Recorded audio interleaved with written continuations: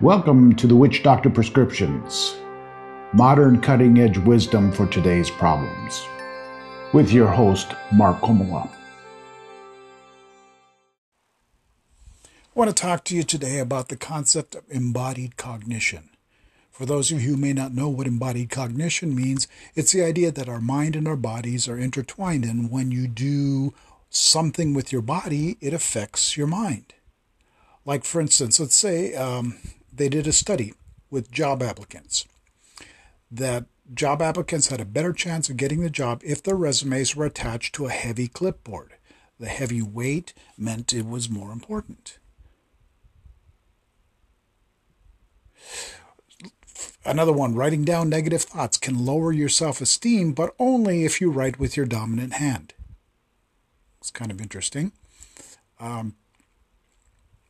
Another study they did, making a fist, even if it's in the guise of playing rock, paper, scissors, makes men more assertive.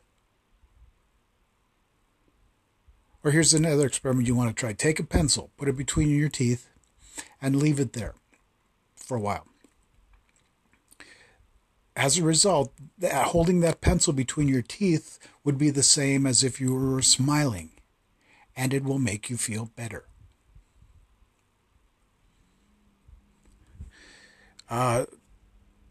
Another one, getting people to nod their head before asking for a request will put them in an agreeable state. There's this whole variety of things, like let's say you hand somebody a warm drink. They will think more warmly of you when they're holding that warm drink. Or if you're sitting in a soft, comfortable seat, people will be easier on you than if you were sitting in a hard seat.